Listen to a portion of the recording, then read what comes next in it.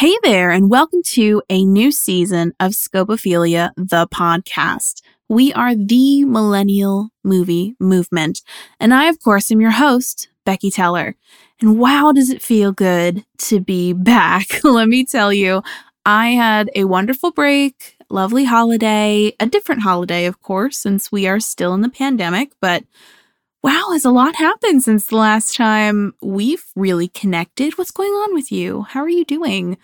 I know a lot has been happening here in the US, so just don't forget to take a breath. I know I have to remind myself on the daily just to breathe and take a second and just relax and maybe disconnect from the news and things like that.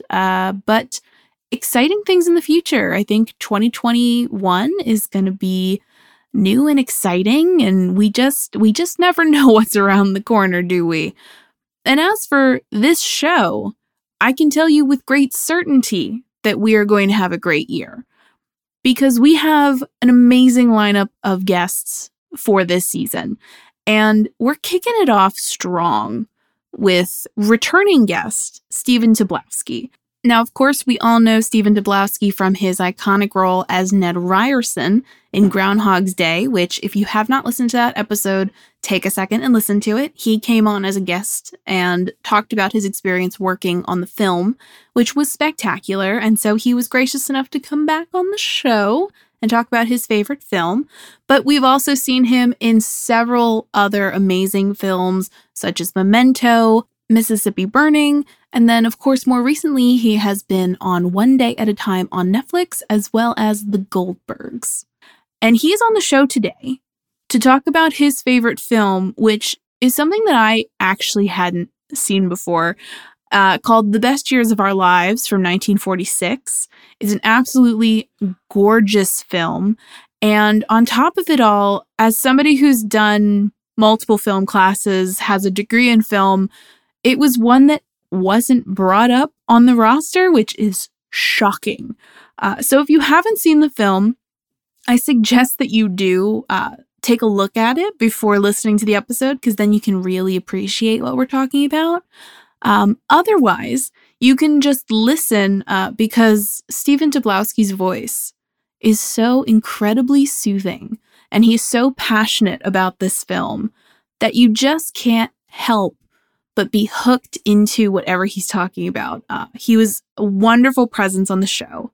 So without further ado, here's my interview with Stephen Tobolowsky about his favorite film, The Best Years of Our Lives. Enjoy! Scopophilia, it's the newest thing to hit the market. Defined as deriving aesthetic pleasure from looking at something, it's the new craze sweeping the nation. Taken in large doses, side effects can include an addictive nature to have more film content. If this increase occurs, consult no one and keep listening.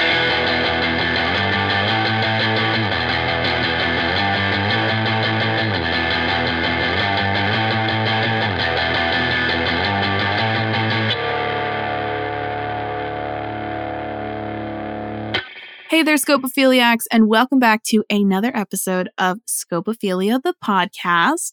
And we have a very special guest today. He's been on the show before. Please welcome the wonderful, the talented Stephen Tobolowsky. Good morning, good afternoon, good evening to you all. Depending on what time zone you're in. Right. That's right. Exactly. And how are you doing since we last spoke? It's been an interesting kind of journey. Since we last spoke, I think I've done 3 Goldbergs. Amazing. And we did them in a row. And the first one, I was thinking like, in Judaism, they have this little thing, if not now, when? If now is not the right time, when? And I thought, I'm so proud of myself that I'm taking the chance to go to Sony Studios and do the Goldbergs in the age of COVID. Second show we did right after that, I was like, this is like 2 weeks now of prolonged risk and getting COVID tests every 48 hours and whispers that they're going to close all the studios down because there's been COVID outbreaks all over at the studios. The third show I did in a row, I'm like, oh my God. am I the stupidest man on earth? Am I just on the front? And Wendy, who plays Mrs. Goldberg, Mindy McClendon Covey, we were doing a scene and the ADs come running on the set. The set has to be evacuated. Everyone has to leave the set. There's been a COVID break on stage. And so Wendy and I run outside and we wait. And then the AD says, go home. Everybody go home. We'll call you. Oh, and my I'm gosh. Like, oh, my gosh. This is like, what a moron I am for working. And I go home and then I get a call from one of the assistant directors that's saying that one of the stand-ins had tested positive for COVID. He was not on stage when Wendy and I were there, but he was on stage beforehand. And so they are steam cleaning, whatever they do, the entire stage. And then we're going to go back and finish the scene the next morning if we both test negative. That's the right word. Yeah. Negative for COVID.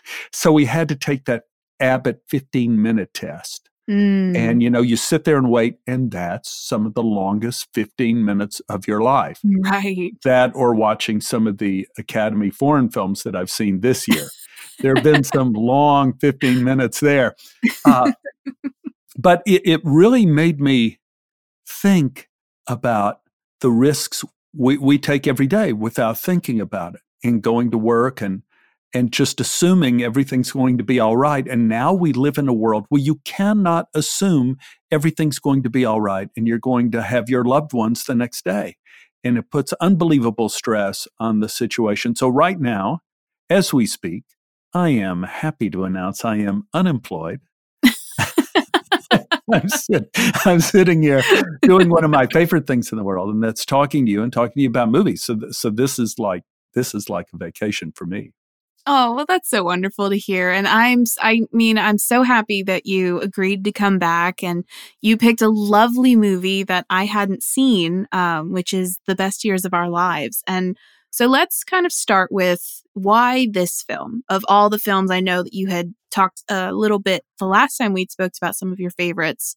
What was it about this film that you were like, this is the one that I need to come back with? I think I saw Best Years of Our Lives for the first time in a film class at SMU when I was a student. I'd never seen it when I was younger. And it was shocking. The film was shocking to me.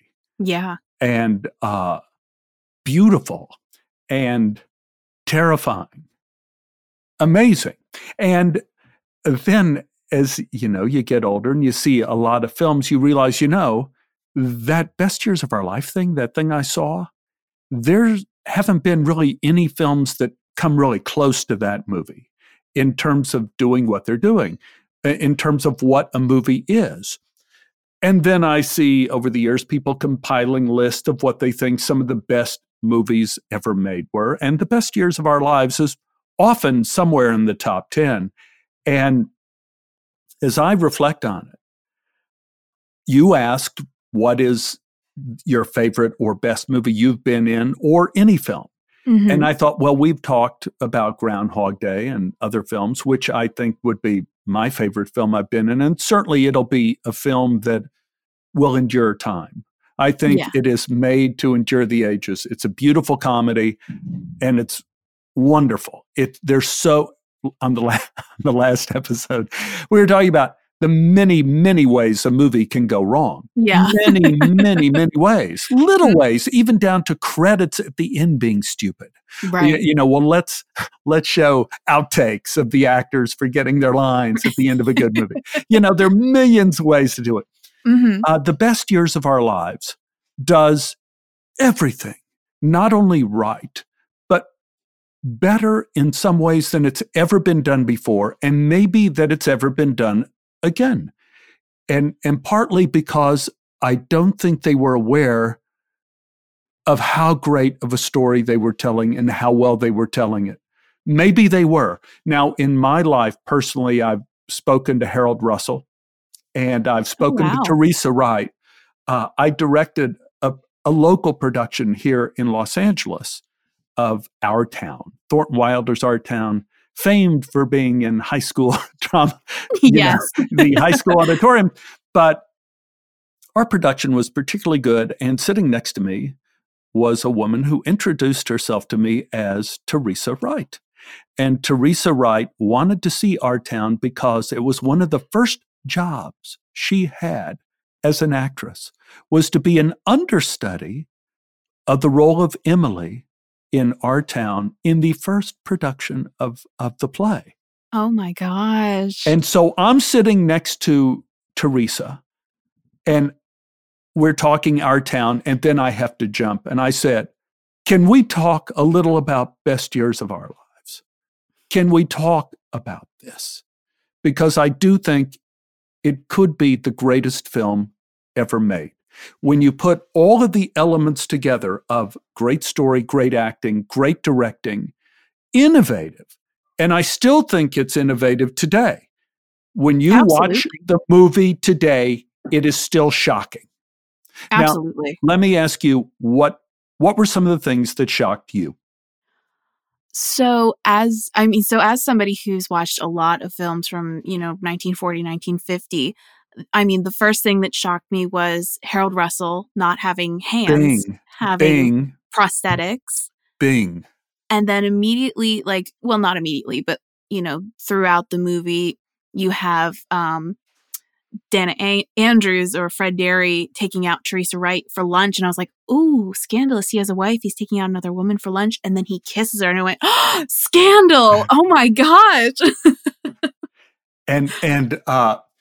So the first thing that completely is shocking for me in the film is Harold Russell. And I don't know if we want to do spoilers, because I think there are a lot of people in the younger generation that have not seen this film. Absolutely. Well, so I am all for spoilers. Okay. If you didn't come prepared for class, I'll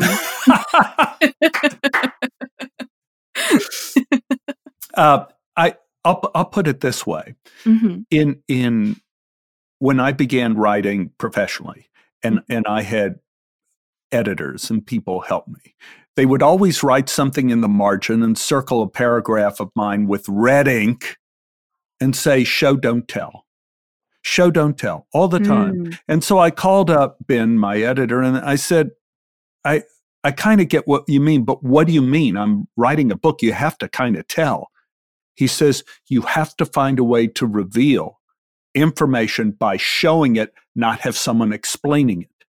Yes. In this particular scene, Harold Russell is playing a Navy, I guess a mechanic in the Navy.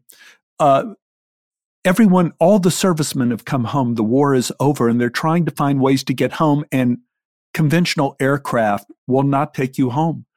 All the flights are filled, and they're filled with rich folk going to play golf. Right. And all the servicemen trying to get home have no way to get home except on these cargo planes that fly at 500 feet. And I had a friend of mine, Robert Brinkman, who was working with U2, the rock group. Oh. He was photographing their Rattle and Hum tour and that movie.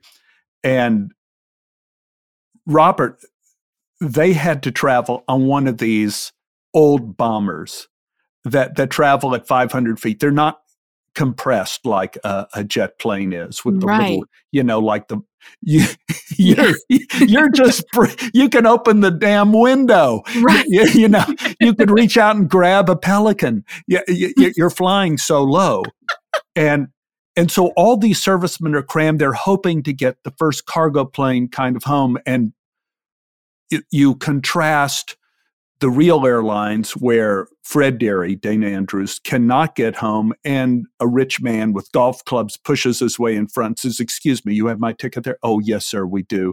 Oh, you have extra luggage? Oh, here, just let me pay you.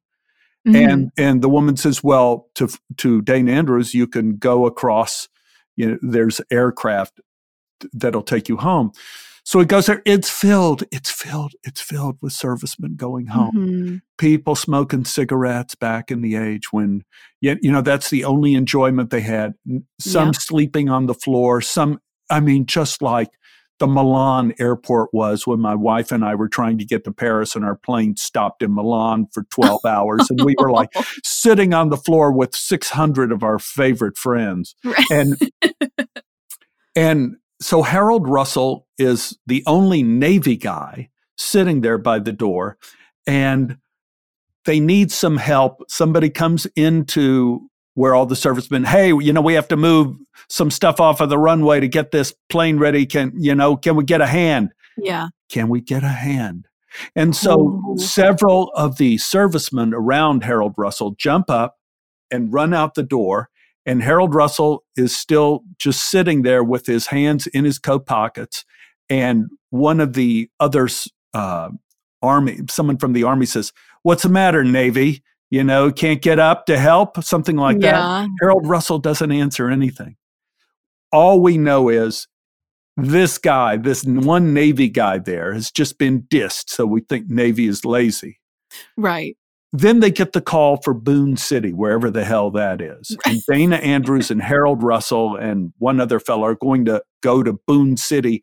And they come up, and Harold Russell's first in line. He pulls his hand out of his pocket, and he has no hands. He has no hands. Show, don't tell. Yeah. You have no exposition. All you know is this guy didn't come and lend a hand to help clear the runway. Show, don't tell. And now Dana Andrews, who's our leading character right now, we're seeing this scene through his eyes. He's standing next to Harold Russell, looking at this guy with hooks, and it's for real. It's not like CGI. It's nothing. Harold Russell is an actor who lost his hands. And he has hooks because that's what they fit you with back then. Mm-hmm. And with his hooks, he signs his name on the ticket to send him to Boone City. Then this is in the first, 2 minutes of the movie. Literally, yeah. and you are, so now we as an audience are in the position of Dana Andrews because of the brilliant exposition of the film. Now, modern films, they do something stupid like you'd be in a hospital and the head doctor would be talking with Dana. Well, let me walk you down here. Now, right down here, there is a serviceman who's lost his hands in battle, in a fire. We're doing the best. And they would have exposition of somebody talking about Harold. But no, we as the audience are the first people to see that he has no hands, along with Dana Andrews and the man who's giving them a ticket. Yeah. That is the first shock to me. Absolutely. Well, and one of the things that I experienced while I was watching the film was, people with disabilities, you just don't see it in like classic Hollywood films. No. And so I kept kind of thinking in my mind, like, well, there's no way that can be real. Like, maybe it's faked somehow or something. And then towards the end of the movie, he takes off the prosthetics and I went, oh my gosh, he actually does not have hands. That's amazing. Because he's doing all these, like, he's lighting cigarettes, he's writing his name, he's drinking beers, like, out of glasses. And you're like, is this faked or is this, does he actually They tease it. They tease it a little bit in that Harold Russell is living with his mother, his father, and his little baby sister, who has the other kids make fun of him because he has no hands. In another shocking scene, as he puts his hands through a window and says, "Here, take a good look at them." Yeah. And then he says, "I shouldn't have done that. That was mean." Right. But, he goes to put the blanket up on his little sister. And I'm going to talk about something else about the way the film is shot in a second that's mind-blowing. But he puts the blanket up over his little sister, then goes and raps on the door with his hook. Ready, Pop. And it's the routine. The father comes, and in one of there are not that many close-ups of the film. This is what I call a loose close-up, probably shoulder height on Harold Russell, as his father is moving around him, and we see their straps on Harold Russell's shoulders. We don't really see much of anything. The father puts a lit cigarette in his son's mouth so he could have one last puff of smoke before before nightfall, Mm-hmm. before he goes to bed. And then we see the straps being moved from his shoulders. We don't really know what they are. Then the father puts something back on the chair. Mm-hmm. And then we see kind of in the distance, and that's one thing this movie does, is it uses distance cinematography in its cinematography that's mind-blowing. They use depth, not with any kind of fancy lenses, but you have scenes that happen somewhat out of focus in the distance, scenes that happen in mirrors, scenes that happen through windows. So we, the audience, always feel that we're looking in on something that maybe we shouldn't see all. So the father does something to the son, puts a pajama shirt on him, buttons the pajama shirt, takes the cigarette out of his mouth, and the son sits there on the bed. The father leaves. You hear the door close. And in the background, you see this thing, which are his arms, hung on the chair, the phony arms, which is just the setup for his girlfriend, his fiancée, yes, who he cannot talk to since he came back, because he knows, oh, they all hear what injury is like. But once they see it, it's a whole different story. Yeah. And this is Kathy O'Donnell, who plays Wilma, the next door neighbor. So this was some romance that you know, Harold Russell, who's Homer Parrish, he was probably a football player. There are pictures of him playing high school football on the wall in the background. So he was a football player. That's probably how Wilma fell in love with him. But now he's home from war, no arms, no hands. And she says, I loved you before you left for war. I love you now. I know. And he says, you don't know. You don't know what it is. Yeah. And the scene with the father is just a setup for another mofo, absolutely mind-blowing scene near the end of the movie where he trusts her, says, this is what our life will be like. Yeah. And she lovingly takes off his arms. And then we, the audience, see the whole damn thing. Show, don't tell. And then we are shocked. Yeah. Stunning. And it's just so beautiful. And I won't say monologue because it's a little shorter than a monologue, but that whole thing that he does where he says, you know, I'm as vulnerable as a baby, and like those lines that he has and like the emotion that Harold Russell shows through this whole movie is also kind of shocking because it's a man crying and showing emotion and showing fear about his situation. It's just gorgeous. Just absolutely gorgeous. This is when I know I'm helpless. My hands are down there on the bed. I can't put them on again without calling to somebody for help. I can't smoke a cigarette or read a book. If that door should blow shut, I can't open it and get out of this room. I'm as dependent as a baby that doesn't know how to get anything except cry for it. Well, now you know, Wilma. Now you have an idea of what it is. I guess you don't know what to say. It's all right. Go on home. Go away like your family said. I know what to say, Homer. I love you, and I'm never going to leave you. Never. Now, of course, to focus on Harold Russell is fair. He did win a Special Academy Award for this portrayal. It is phenomenal. But the thing that kills me so much about this script, that's so amazing, you know, this movie is 2 hours, what is it, 30 minutes long? 2 hours, 40 minutes? It's a long movie. Yeah. But it flies. It flies by. And one reason it flies by is it uses something that I don't think has been used successfully, and maybe you could correct me. I've been going through my brain of movies. Lots of movies have the A story and the B story, you know, led by a particular character. Yeah. And those stories intersect or don't intersect as the plot develops through a movie.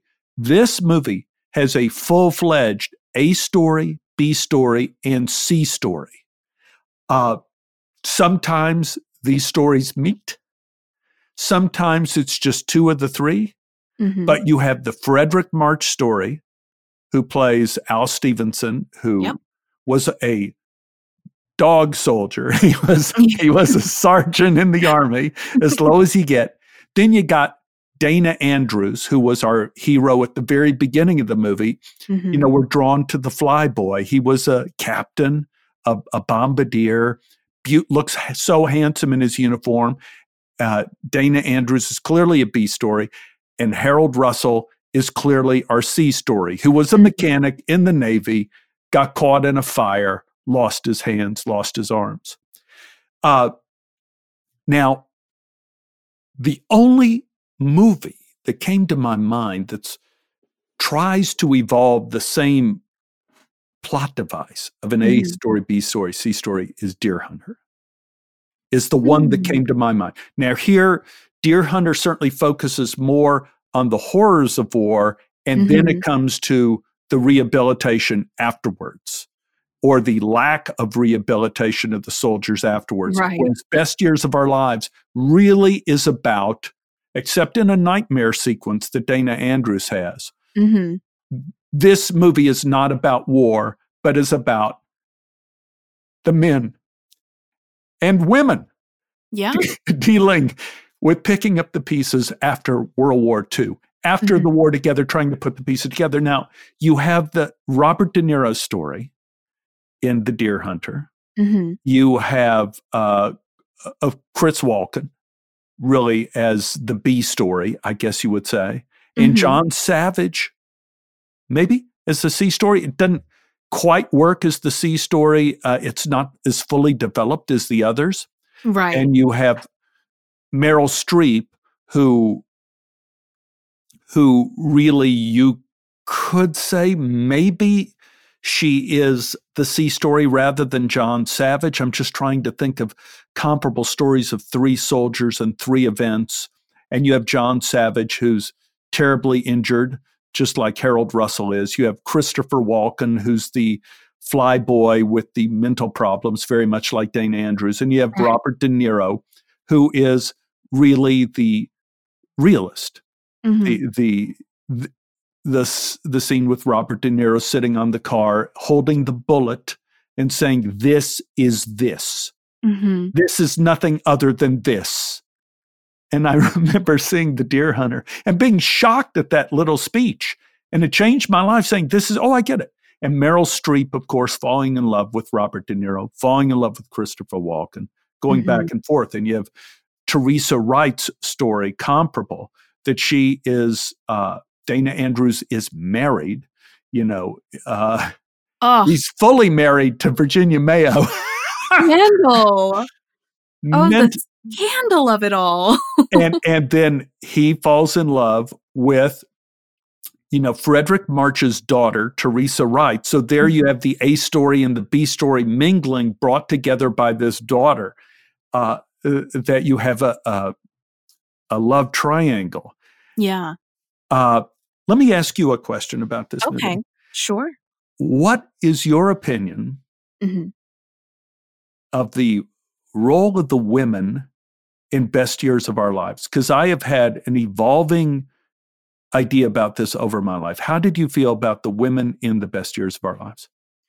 So I would say the women in this film are just as strong, if not stronger, than the men in this movie, because they didn't see war, but they had to adjust to a society where the men in their lives who were supposed to, quote unquote, support them, protect them, things like that, weren't in the home. And now they have to readjust to these kind of broken men who don't know how to come back from that, from what they saw in World War II, whatever that might be. And so I think it's really interesting how strong they are, because I think in other 1940s movies, it would have been really easy for some of these women to just kind of fall to pieces. And none of these women do. which I think is amazing. I completely agree with you 100%. Oh, thank goodness. And it was an evolution for me, because when I first saw the film, like I said, I was a college student, and I just thought Myrna Loy, who plays Frederick March's wife, was stunning. Oh, absolutely. And I just go, as a kid, I was going, what a great performance. And, the Teresa Wright performance and the Virginia Mayo performance and Kathy O'Donnell, they were like performances I was used to seeing in 40s films, sort of, kind of, maybe. But as I grew older and watched this movie, I saw, no. These women are just as heroic as the men, except they haven't been given the training or the tools to put the world back together again. But damn it, they do it. The women are charged with repairing the world, and they do it. It is as heroic. There is such a penchant that women feel like, well, we have to have a Wonder Woman movie, and we have to have some sort of Marvel characters that are like women, just to be equal with men. No. In no way are the women equal to the men in this movie. I would say, in a way, they're superior without the uniforms, because Absolutely. they have to put the pieces together of a broken world. It's on them. You have Frederick March, who returns home, and it's clear he's an alcoholic. 100%. 100%. You have Dana Andrews, whose mind may never be right. And you have his wife, Virginia Mayo, Class A bitch performance of the year.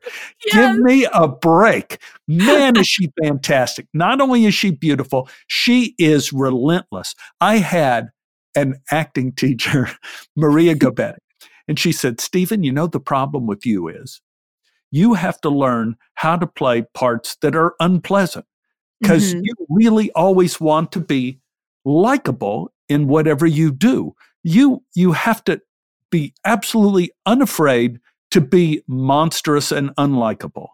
And I got to say, Virginia Mayo, she is one of the most unlikable people in a movie, and yet she is magnificent. She is what she is, unapologetic to the end. Absolutely. Well, and she's justified in her mind, which I think makes the character that much stronger.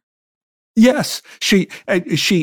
It's really simple, sweetie. The scene in the ladies' room, where Teresa Wright goes on a date with someone other than Dana Andrews. She sets up the date to prove to herself that her love for him is wrong, because if she sees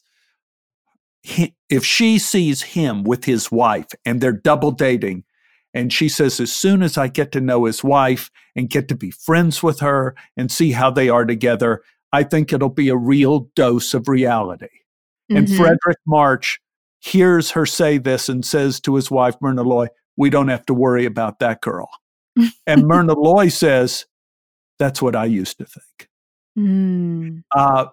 So even, as an audience, we're with Frederick March thinking like, what a bold, brave girl. Here she's been thrown into the beginning of a possible threesome, like a triangle, love triangle. And her first response is to be honest. I am going on a date with this guy and his wife with some kind of slug that has always had a crush. I felt so sorry for that guy, man. And Teresa Wright is such a bitch to him. I know. Oh, stop being so silly. Oh, stop it. Stop it. Lay off, cut it out. She's being such an old bitch to him. Not even close to Virginia Mayo. But no. But they go on the date, and in a way, the date cements the relationship between the two of them. But I think of, finishing the last point, Kathy O'Donnell, we talked about her and Harold Russell, healing the world. We have Teresa Wright saying to her parents, saying to Virginia Mayo in the scene in the bathroom, oh, Fred isn't going to be happy with the job at the drugstore. He's going to be something. She sees the dreams in Dana Andrews' character, and she's going to help make those true. Whereas his wife, Virginia Mayo, just is looking at the checkbook. And so it's like, he's nothing. He's nothing to me. So if I could talk a little more about the A story, B story, and C story. Absolutely. Yeah. Absolutely.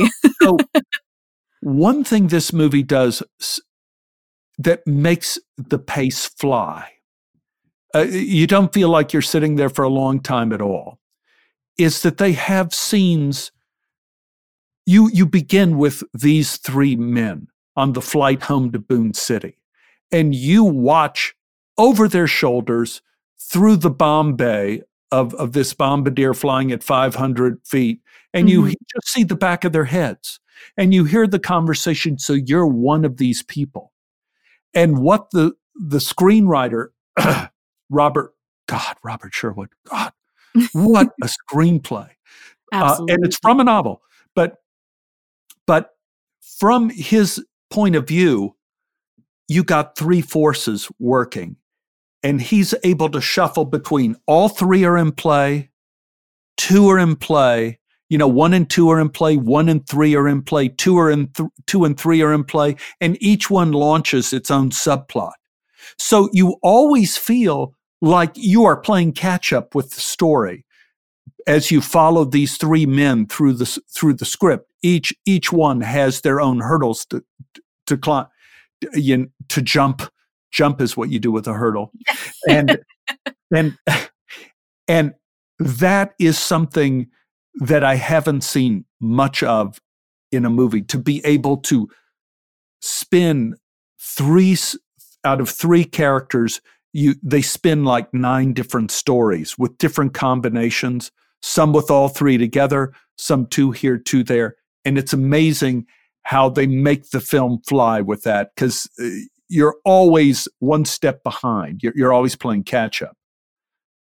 Absolutely. Well, and I think it's so rare that you find a film that has 3 storylines going on simultaneously.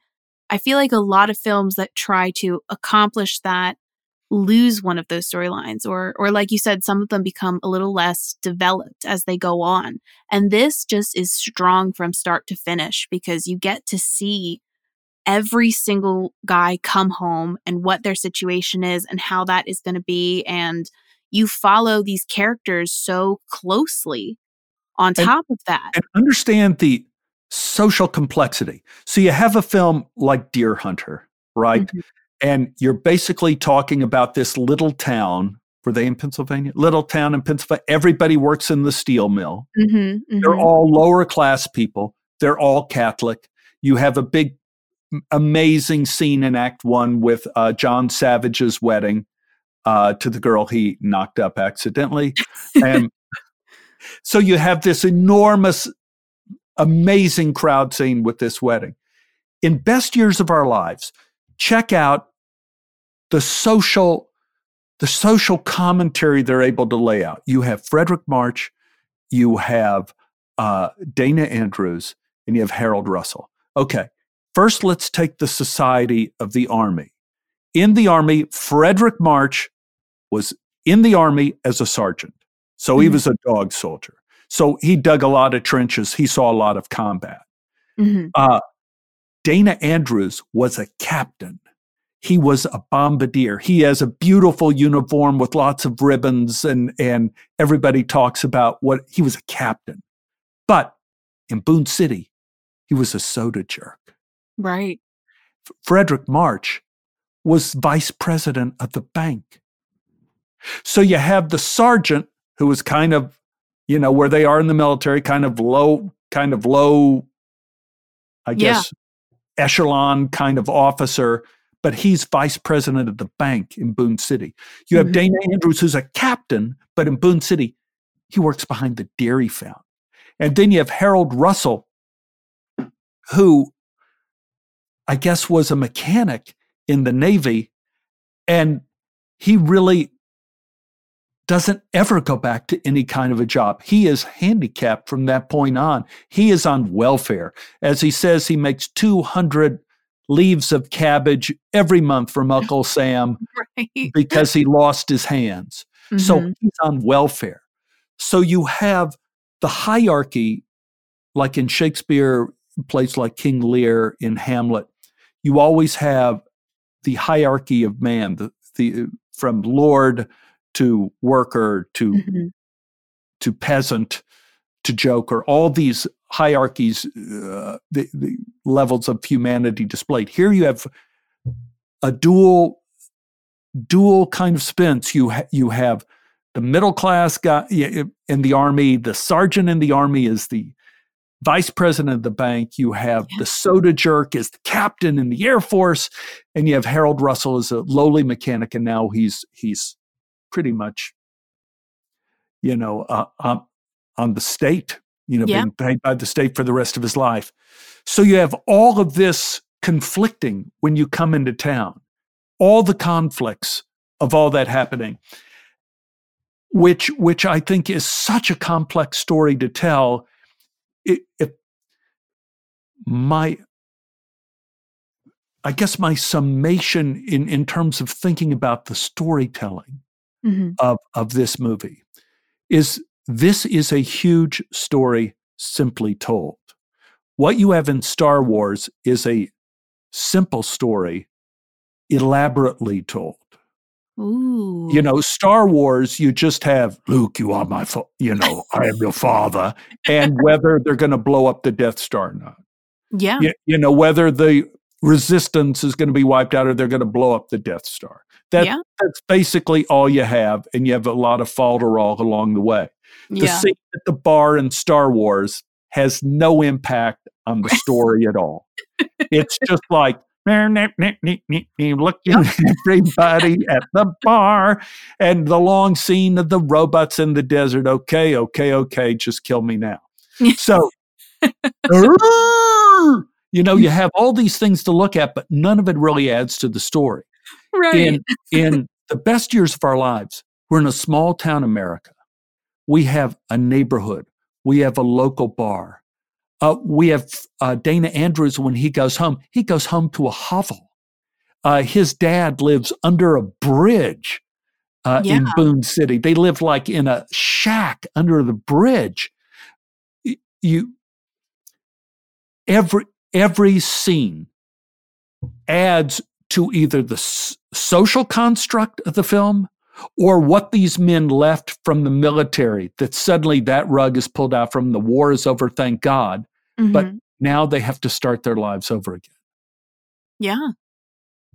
Yeah, absolutely. Well, and let me ask you as well, because you're so right. It's a huge story to tell in very simple but really elegant ways. And so I know that you had mentioned that you were interested in the cinematography of it. And let me ask you, because this was a thought I had watching it last night. Do you get kind of like an Orson Welles-y Citizen Kane vibe from some of these shots? Because I was kind of getting, there was some shots where you see the ceiling of places, and I was like, it's kind of Orson Welles-y of them to go for. I didn't think of that, but I think, you could say some of this is Orson Welles-y. Very much Orson Welles very much wanted to see ceilings. Yeah. Because there weren't ceilings in movies then. Now, William Wyler, I heard this, I don't know if it's true, but I heard one of the first discussions he had about filming is that he wanted mirrors. He wanted mirrors everywhere. And if you think about the scene with Teresa Wright and Virginia Mayo in the women's room, when they're on the date and they're discussing Fred, and Virginia Mayo is really raking Dana Andrews on with, he's just such a sourpuss, He used to be fun, but all the life got knocked out of him in World War II, Right. He's, you're lucky. Go after this rich boy, trap him, get him married, you'll be happy. That whole scene is told over their shoulders, looking into the mirror of the bathroom. Right. So you see the close-ups of the women through the mirror, but you're looking at the back of their heads pretty much. And then he also does side shots. Mm-hmm. And when you have Teresa Wright talking about he's not going to end up that way, you have two mirrors, side mirrors that the women use to do her hair, women to do their hair. So you have two profiles of her talking to Virginia Mayo. You have all of these mirrors in Frederick March's bedroom. You have two mirrors as well. You have the large mirror that he looks at himself in, and you have the small mirror beneath that mirror that Myrna Loy does her makeup in. Right. So in the scene where Teresa Wright comes back after the double date mm-hmm. and sits on the bed and says to her mother and father, you know, it was an unpleasant experience, but I'm glad I did it. And mm-hmm. Frederick March says, you're a brave girl for doing that. You know, that bravo to you. And she says, well, I'm going to have to be brave because I'm going to break that marriage up. Oh, shocking. Whoa, and Myrna Loy, you're going to do what? And now you're seeing all that in the mirror. Mm-hmm. You're seeing all of them in the mirror looking at her. And then you have the typical amazing scene, which is Teresa Wright lying on the bed in tears saying it was all so easy for you two. You two fell in love. You got married. You went on a honeymoon. It's all been perfect for you. And then you have the shot of their backs. Mm-hmm. And then looking at her, and you see the two of them looking at her and them in the mirror saying, the number of times, Myrna Loy says, the number of times I told you I hated you and believed it in my heart. Mm-hmm. And the number of times you said we're all washed up and we had to fall in love all over again. Yeah. I don't know what I do mean. It's just that everything has always been so perfect for you. You loved each other and you got married in a big church and you had a honeymoon in the south of France and you never had any trouble of any kind. So how can you possibly understand how it is with Fred and me? We never had any trouble. How many times have I told you I hated you and believed it in my heart? How many times have you said you were sick and tired of me, that we were all washed up? How many times have we had to fall in love all over again? Oh, God! Now, this brings up another reason why this is my greatest film of all time. And probably one of the most important reasons. This film, the characters don't lie. Now, we may be real used to that from watching modern films where everybody lies to everybody else, and the director and the writers think it's a plot point when the person who's been lying has been uncovered in their lie, and now we find out the truth. Yeah. What happens in Best Years of Our Lives, the characters tell the truth to one another. Teresa Wright comes home immediately and says, I'm going to break that marriage up. And that becomes the new story. Like, what is she going to do? Right. She doesn't lie. And, you know, Frederick March says, are you in love with my daughter, to Dane Andrews? And, he says, yes. He goes, yeah, Fred. So you're married. You better stay away from her, or I may get angry and break your neck, which I wouldn't want to do because I kind of like you as a person. Right. I'm going like, whoa! These characters don't lie. They don't hyperinflate the situations they're in. And so much of the script is about them working out real situations. And who says the title of the film? Do you remember who says the title of the film? The Best Years of Our Lives? I actually don't. I'm drawing a blank. Of all things, this, I think, is so balls to the wall. Can I say that? In terms of writing, Virginia Mayo says it when she's when she's bitching out Dana Andrews again, and ready to leave him for another guy, Right. And just saying, I've spent the best years of our lives, the best years of my life. Wait, and I'm not waiting around anymore. Oh my gosh. And, super, so you're waiting for what is this? We think the best years of our lives is what we lost in the war, or is the best years of our lives what comes ahead? And the film ends with all of these stories coming together. And as an audience, we have been inundated with the truth. These characters are speaking the truth. And across the room, as Homer is marrying Kathy O'Donnell, and Hoagie Carmichael is playing the piano, Dana Andrews looks across the crowd at Teresa Wright. And over the crowd, the whole wedding is happening, and it's just on their two eyes meeting. Yeah. And the whole wedding party leaves. And they come up, and the end of the movie is an incomplete sentence. The movie is Dana Andrews' statement of purpose. It may be hard. We may be, Yeah. We won't have any money. We won't have any money. And she just kisses him. And again, it goes back to what you talk about, which I just came to at this advanced age, is that in this movie, the women are the healers of the world. And Absolutely. we end this movie with a kick-ass ending where we see the world healed twice. In the one scene where Harold Russell gets married and Dana Andrews and Teresa Wright are going to get married, and Myrna Loy and Frederick March are there to witness it. It's stunning.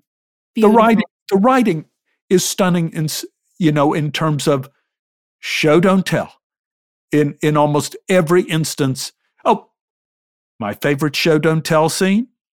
We haven't touched on it. Hoagie Carmichael playing Up a Lazy River and giving Harold Russell advice. Hoagie Carmichael plays Harold Russell's uncle. He runs the bar. He plays the piano. And Hoagie Carmichael, of course, plays the piano. He wrote Stardust. He's a great composer. And so Hoagie Carmichael is instructing Harold Russell why he has to go home and why he has to be there for the father. The people are going to worry about him. And he does it while playing the piano. Yeah. And a la John Travolta complaining to John Badham when they were shooting Saturday Night Fever, saying, if I'm doing this dance, you have to shoot it from floor to ceiling. It has to be like Fred Astaire. It can't be done in cuts. I've worked on this dance for 6 months. You have to shoot it. You have to shoot the whole me doing the dance because it's real. So in this scene, Hoagie Carmichael, and let me tell you, as somebody who has had to play the piano and talk at the same time in a movie, it is not easy to do. I did that in Where the Day Takes You. And the director just sprung up. Stephen, you play the piano. Why don't you play a little something? And so I'm sitting at the piano, and I'm a pedophile again. I'm a pedophile in that movie. And so, I'm there talking, and I'm playing this classical piece. You're like, oh, don't do that. Oh, God. You have to know exactly what you're doing because it has to edit unless you do what you do in this film. And that is they show Hoagie Carmichael, hands, no edit, and he does the whole damn speech without a single cut. Yeah. Playing the piano and telling Harold Russell and finishing his speech on the last note of the song. Bing. That is so amazing and so difficult to do. Amazing. Just amazing.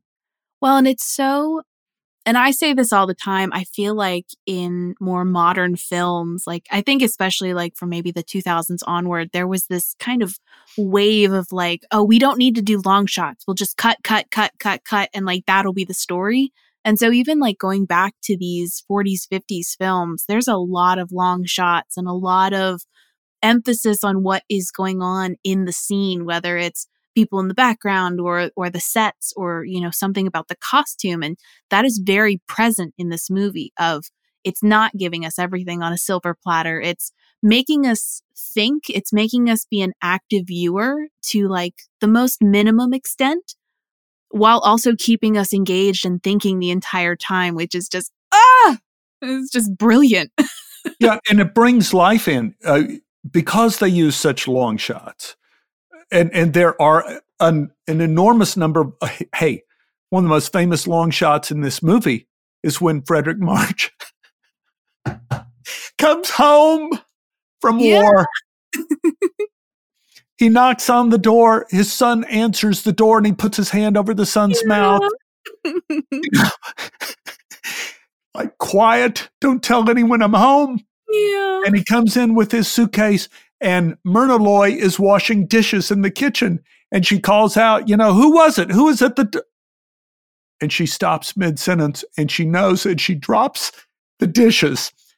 The shot goes into the hallway behind Frederick March and the son, and Myrna Loy steps into the long shot.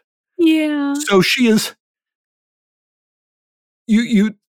just the long shot of her full body, the back of Frederick March, and she's what? How far away would you say? 20, 25 feet away? Maybe, if that. You know, it's, and then he runs to meet her, but the camera doesn't move. Yeah. So the embrace they have is at a distance. Yeah. It's like we're watching it with their children. Yes. Oh My God. It's just, it wouldn't be done today. Today, they would cut to the close-up of all the kissing, and there's plenty of close-ups of kissing, but not then. And it's startling the use of, when they use, for example, when they use the close-up on Harold Russell, when his father's taking off his arms, they use the close-up to hide what's happening, not to expose what's happening.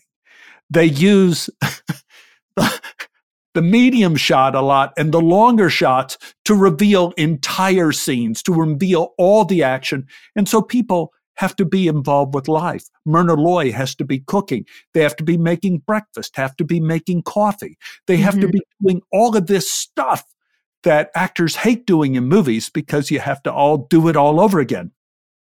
And they save, I'm trying to think, for example, the one close-up they have of Harold Russell, the one close-up is after his arms are put on by Wilma. Yes. Uh-huh. She puts the arms on. She kisses him, lays him in bed, turns off the light. Mm-hmm. And it's just a close-up of him crying in bed. Yeah. Just so sweet. It's so, just... Exactly.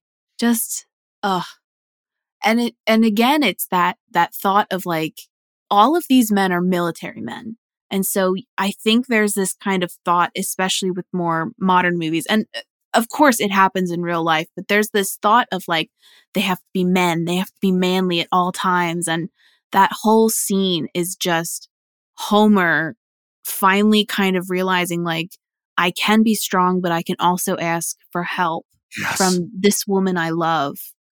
I just got chills thinking about it. No, it's great. But here is kind of a reframing of what I was talking about, Star Wars being like a small story told on a big canvas.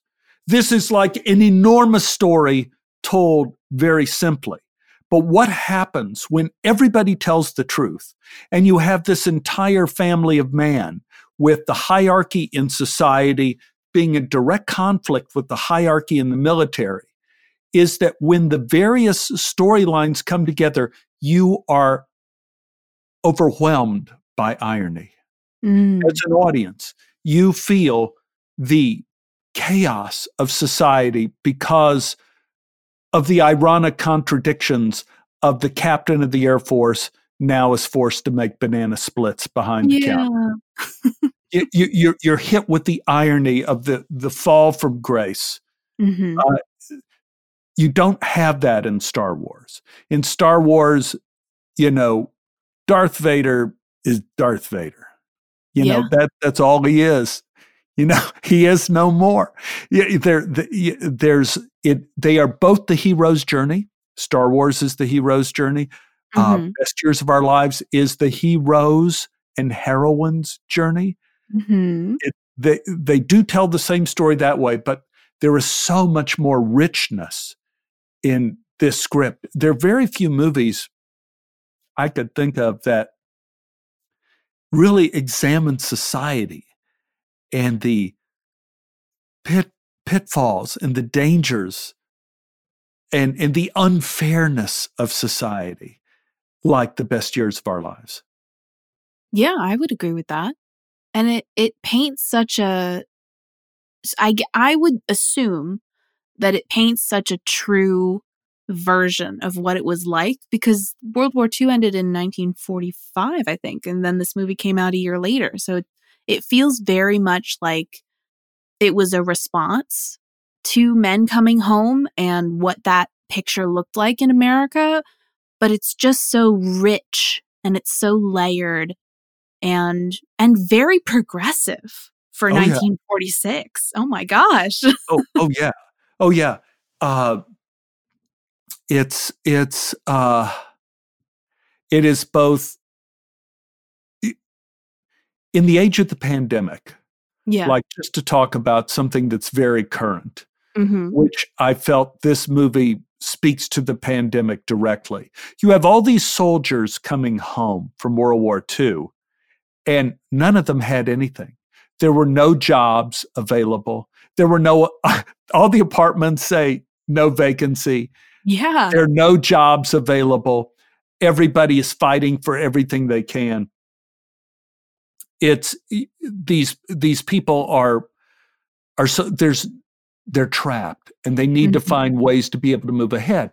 Here in the pandemic, in current times, we have the pandemic, and SAG has said to continue your health insurance, you have to have amassed a certain amount of money of new jobs. And for me, they said between last March and this February. Oh, wow. And we wrote to SAG and said, it's impossible because there are no new jobs, because no one's working. It's not fair. Right. And that's the same thing in The Best Years of Our Lives. These soldiers come home. They have no work history. They have no collateral. They have nothing that in the old world you'd be able to say, well, we're going to give this guy a loan. We're going to give this guy a break. We're going to give this guy a job. They've got nothing to go on. Right. And so you have to reimagine the world, just like we're having to do now. I mean, in showbiz, we're having to reimagine how we're going to continue. Right. Well, and from what I'm hearing, it's both a transition into how do we figure out how to make this safe for everybody while still producing content, which I think people are just so hungry for content who aren't in the business because they're at home and they just want some kind of escape.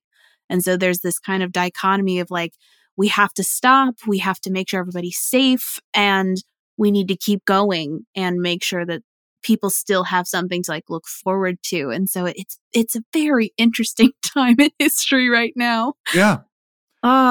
Yeah, it is just like World War II stopped the world for several years, and it would never be the same again. This pandemic has stopped the world now for a full year. Yeah. Pretty much a full year. What is this? This is January. So okay, a year ago at this time, give or take a day, I was working on one day at a time, and I got a message to go to Chicago that I was going to do a Super Bowl commercial with Bill Murray for this, the Jeep for the Super Bowl. That was a year ago. Oh my gosh. And shortly after I returned from that, all the networks, everything was shut down. Yeah. It was the end of everything. So it's, whereas some war movies are about, I just saw a spectacular, I guess it's going to be an animated film called My Favorite War. Oh. which is a killer documentary, but it's an animated feature about this Latvian girl, and her favorite war was World War II, because it was so clear that the Russians on the television shows at the time, the Nazis were always the bad guy, the Russians were always the good guys. It was all so clear. Mm-hmm. And what the best years of our lives reminds us of, nothing was clear. Mm-hmm. Nothing. I mean, certainly it was clear the Germans were bad guys. Right, we're not talking about the war itself, but on the way home, who was a hero, who wasn't a hero, mm-hmm. who is going to be honored for their work, who is not going to be honored. Nothing is clear. Nothing is clear at all in the lives of all these people. So there's a great deal of suspense in this movie as to who's going to be okay and how are they possibly going to be okay. Right. Absolutely. Well, and that all of these accomplishments, like for Fred, like he has so many accomplishments and he just keeps kind of downplaying them the whole time of like, I just put the bombs where they needed to go and I learned on the job and all this other stuff. And it's very low key because it's almost like there's no guarantee that these accomplishments are going to help you when you get home either. There's still like a question mark of, okay, well, what's home going to be like now? You know what I mean? Yes. You bring up another interesting minor through line of the script that's amazing, and that is what these men have seen. Each one has a speech buried in their dialogue about what they have seen. Each one is confronted with, oh, you're back. Oh, you must have seen a lot of stuff. You must have seen a lot of action. You must have seen it. People are hitting him with these questions. Mm-hmm. And you have Frederick March, who was in the middle of it all. And I'll get to him in a second because his is the one that kills me. You have Harold Russell, who was in the Philippines and who was at Guadalcanal and all this stuff. What he saw, nothing. Mm-hmm. He saw nothing because he was below deck on a ship. And they keep saying, well, you must have seen so much action, soldier. He said, no, I didn't see anything. Right. And they said, don't kid us. They're looking at his hands, his hooks. No, really. I was just under the deck of a ship and it caught fire and my hands were on fire. I was on fire and I woke up in a hospital. I didn't see anything. He didn't see anything of the war. He was always below deck. Dana Andrews, the pictures he saved from what he has seen. Mm-hmm. And he shows his wife, these were his pride and joy pictures, were the bomb sites from the airplane with the target on clouds. And occasionally you see a little tiny building or something underneath the clouds. It's a bunch of nothing that he saw. And then Frederick March is confronted by his bank president. Oh, Al, good to have you back. You must have seen a lot. And he says, oh, well, and again, Frederick March doesn't want to talk about the war he's seen. He says, I've seen a lot of men. And I've seen a lot of men, and you get to know by looking at a man under stress, if he's going to be able to stand up to it or not. And you get a second sense as to which men you could count on and which ones you can't. That's what I've seen. And, he saw the souls of men is what he saw in battle. None of them talk about going overseas and seeing Paris or no, nothing. Right. It's nothing in the souls of men. Yeah. Just gorgeous. just from start to finish. Well, and so let me ask you, and this might be a hard question. Let me ask you, what would you say is your favorite part or moment or line of this film?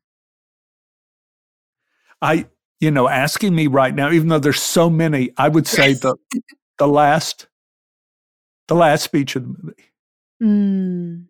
The end of the movie is so, again, shocking. Yeah. Because it is after all of this talk and all these speeches, it's a nothing. It's a non-speech. It's a nothing speech.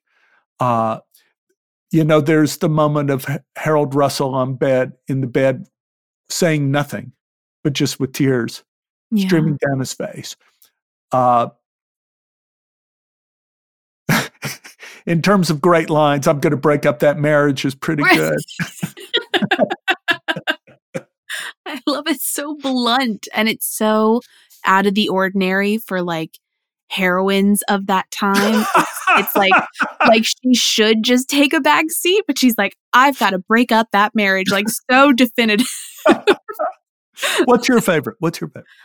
Oh, that's hard.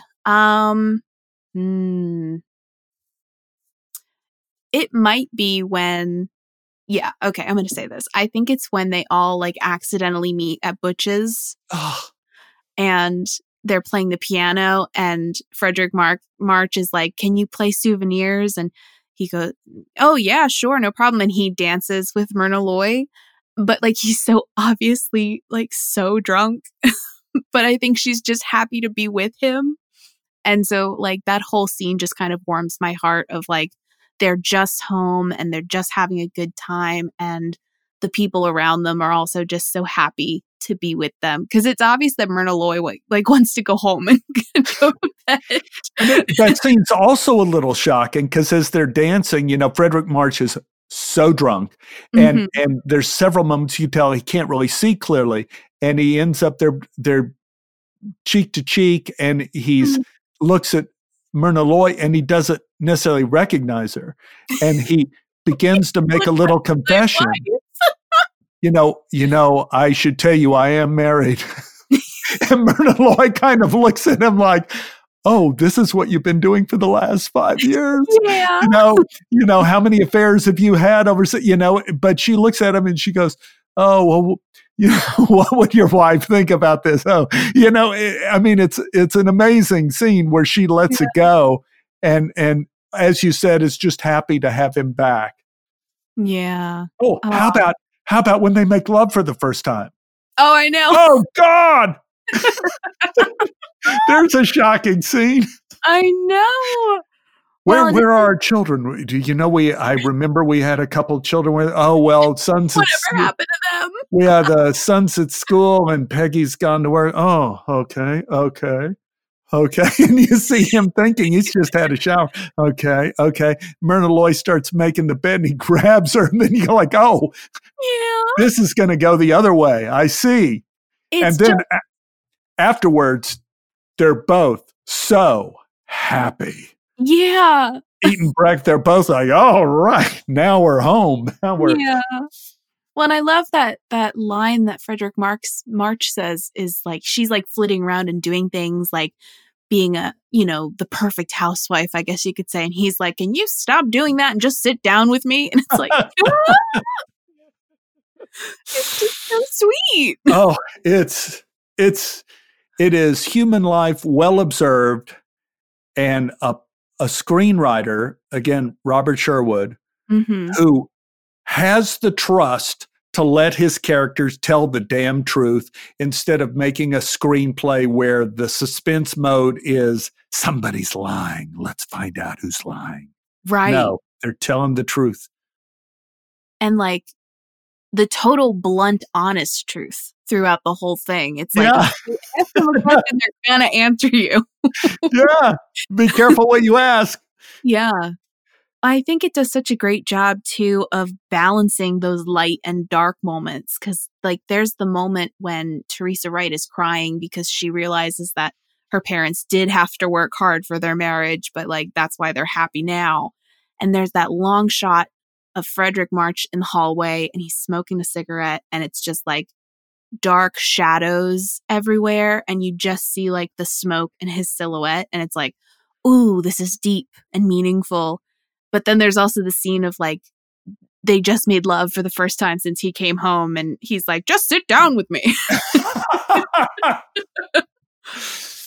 Oh God. It's so good. it's spectacular. It's and it's, I cannot tell you now how many times I've seen this film. Like I've seen The Deer Hunter, I'd say maybe a dozen times. Really, a dozen times. Love it, still love it. I've seen it twice during the pandemic. Oh, really? Since you mentioned this, pick your favorite film. I had not seen Best Years of Our Lives for about 4 or 5 years. I've seen this film a couple dozen times. It bears repeating. There's so much detail in it, and there's so much cleverness in the writing, skill in the writing, and you're endlessly fascinated with the windows and the mirrors and how they decided to shoot this as a long shot instead of a close-up and what they picked as close-ups. It's amazing. Yeah. I mean, well deserving of the 7 Academy Awards it won and the honorary award that they gave Harold Russell. Oh, God. Because that's the other thing is Harold Russell won Best Actor, but they didn't think he was going to win. So they already made an honorary award for him for bringing hope and courage to his fellow veterans, is what it says online. Oh, God. Just so good. But I think one thing about the movie, too, is the reason why it could be the best movie ever made is that I think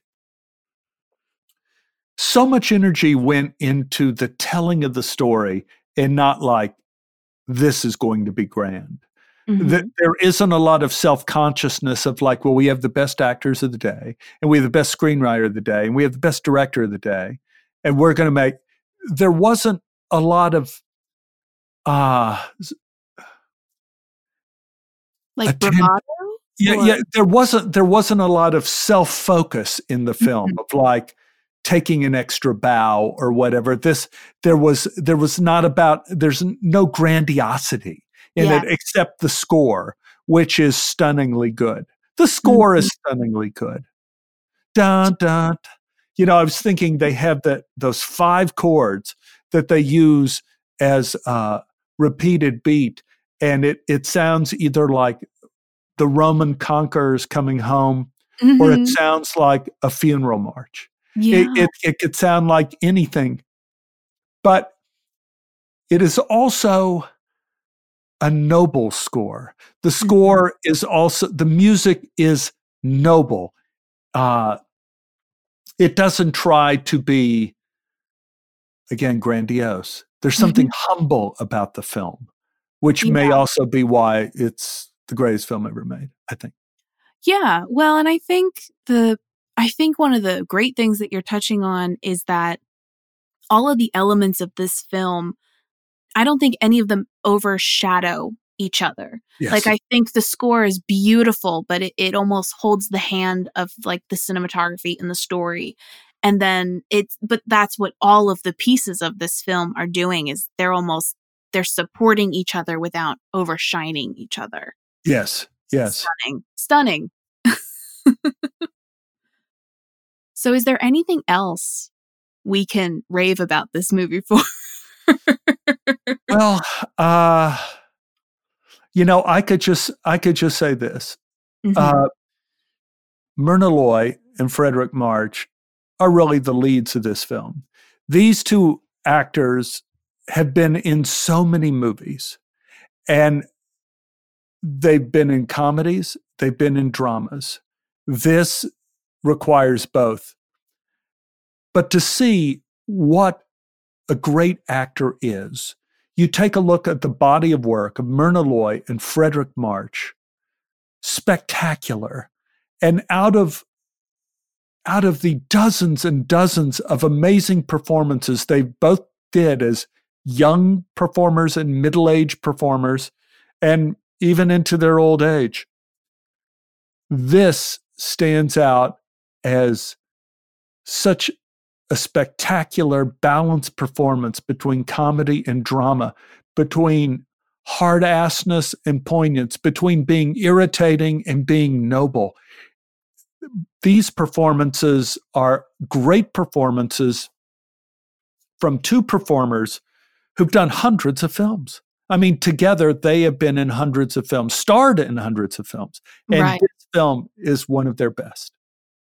Absolutely. I mean, it's so interesting because you had mentioned this is the film I want to do. And I was like, okay, great. 1946. We love that. But it hadn't been a film that I had heard of even when I was going to film school, even when I was doing my master's. It wasn't on the list for some reason. And I was watching it last night and I was like, why was this not on any of the lists that I was supposed to watch? Yeah. And if you brought up Orson Welles. If you bring up Citizen Kane, there's a lot of attention brought to the fanciness of the cinematography, of long shots going up the rope, with the seamless edits that go up into the flies. There's a lot of attention to call attention to itself, to the grandness of the photography. In this, like I say, it's all about the story and it's all about the film. Absolutely. I didn't go to film school, but I went, I did take film appreciation. This was in our film appreciation class. That film appreciation class was so great. One of the movies they showed was it Mr. Deeds Goes to Town? Anyway, Mr. Deeds, I believe it was Mr. Deeds Goes to Town. And at our film appreciation class, they brought in Frank Capra and Jean Arthur. Stop it. To Dallas, Texas. I sat next to Jean Arthur and I watched that movie. And then Frank Capra gets up and answers questions. We're sitting there. We're sitting there in the front two rows of the class. And then Jean Arthur goes up and answers questions. Give me a break. It was a very good film appreciation class. Excuse me while I pick my jaw up off the floor. Hold on. That is incredible. Incredible. I was, Donald O'Connor came in for a screening of Singin' in the Rain. What? Yes. Stop it. And he talked about, and our class had about 27 people in it. And he looked around, he said, you have to learn how to have a funny face like this. And he did his face and he goes, make them laugh. And I'm going oh my God. One of the things is that Bob Hope was a big benefactor of our school. The main theater was the Bob Hope Theater. Okay, gotcha. And so we had Bob Hope come in teaching us comedy. Oh my God. Bob Hope in the hallway of the green room at SMU said, I said, I notice you always do your button. You always hold on to your top button when you do a monologue. And he laughed. He goes, I turn sideways to the camera and I always am fiddling with my top button because it creates suspense for the audience, but they don't know it. So I'm trying to do my button. I'm sideways to the camera. And then when I say the joke, I release the button and turn full front to the camera. And it releases the tension and the audience laughs. And I go, oh my God. And Bob Hope says, and you know who stole that from me? And I go, no, who? He goes, Johnny Carson. In his opening monologue, he always turns sideways, plays with his top button, then turns full to the audience, releases the button on the joke. My God. Bob Hope. See, that was one of the benefits of living back in the old days of the 1970s where these people, Donald O'Connor and Bob Hope, right, and Jean Arthur, they were Frank Capra, they were all older. They loved that their films were being honored and they wanted to come and talk to the students and all that stuff. They weren't busy working or doing anything. Oh my gosh, I've never been so jealous in my entire life. Yeah. That's unbelievable. And I think on North by Northwest, I went to see now this wasn't in film school. This was in Okay. LA. I Okay. went to see North by Northwest at one of the revival houses, and this elegant woman was sitting right next to me. She came in and sat down in the dark, and she sat down right next to me. Mm-hmm. And it was Eva Marie Saint. Stop.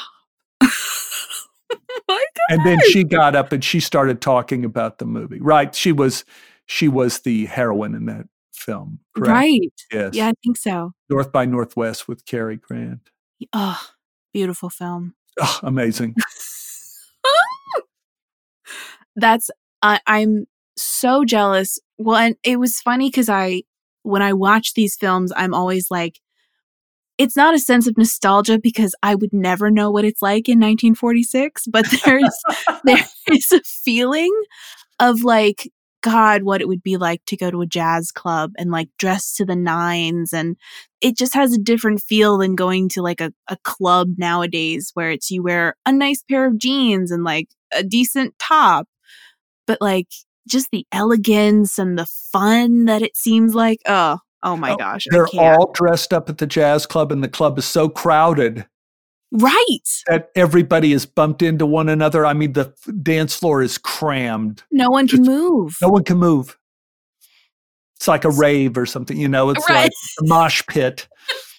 1946 version of a mosh pit. Yes. Absolutely amazing. It's always such a delight to speak with you. I just never know what I'm going to get. And it's just always spectacular. Well, I hope it turns on more people to watching this movie because they should really watch this movie. It's really, really, really good. Oh, that's the goal. We are trying to promote old school films. We are all about historical films and your favorite films and everything in between. Excellent. Well, I'm a fan. Thank you. I'm a fan of yours as well. Oh, thank you.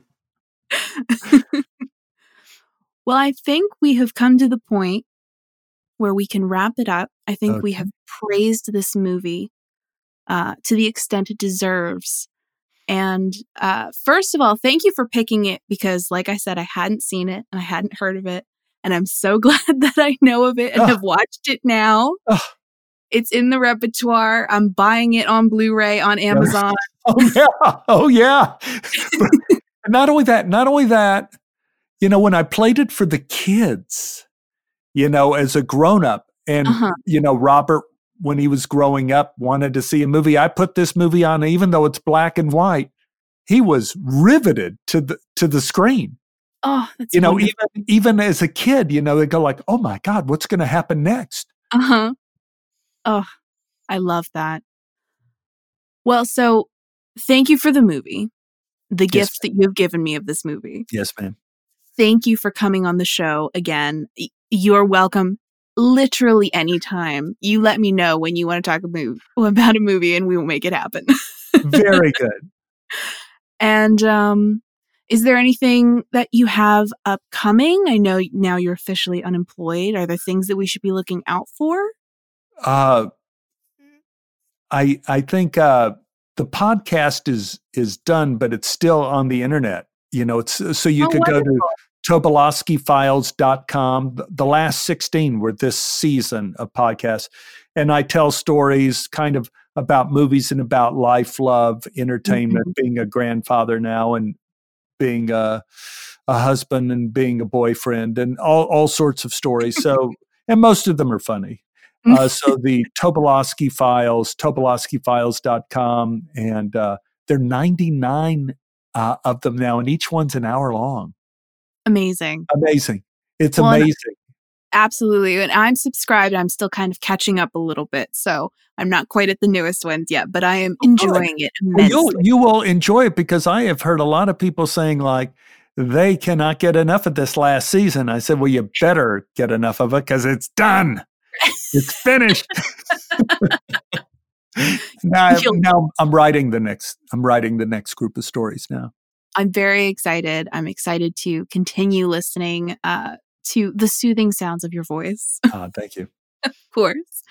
So I will let you go. Thank you again. Welcome back anytime. It's been an absolute pleasure. You got it. My pleasure. Thank you very much. Thank you. Another huge, huge thank you to Stephen Tobolowsky for coming on the show and talking about his favorite film, The Best Years of Our Lives. I really honestly mean it when I say that this film was such a gift.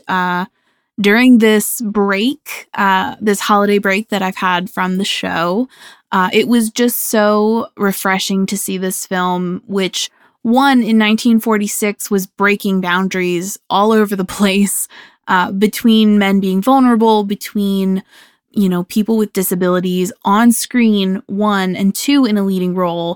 For 1946, I was just kind of amazed at the strength of these characters and the strength of the story.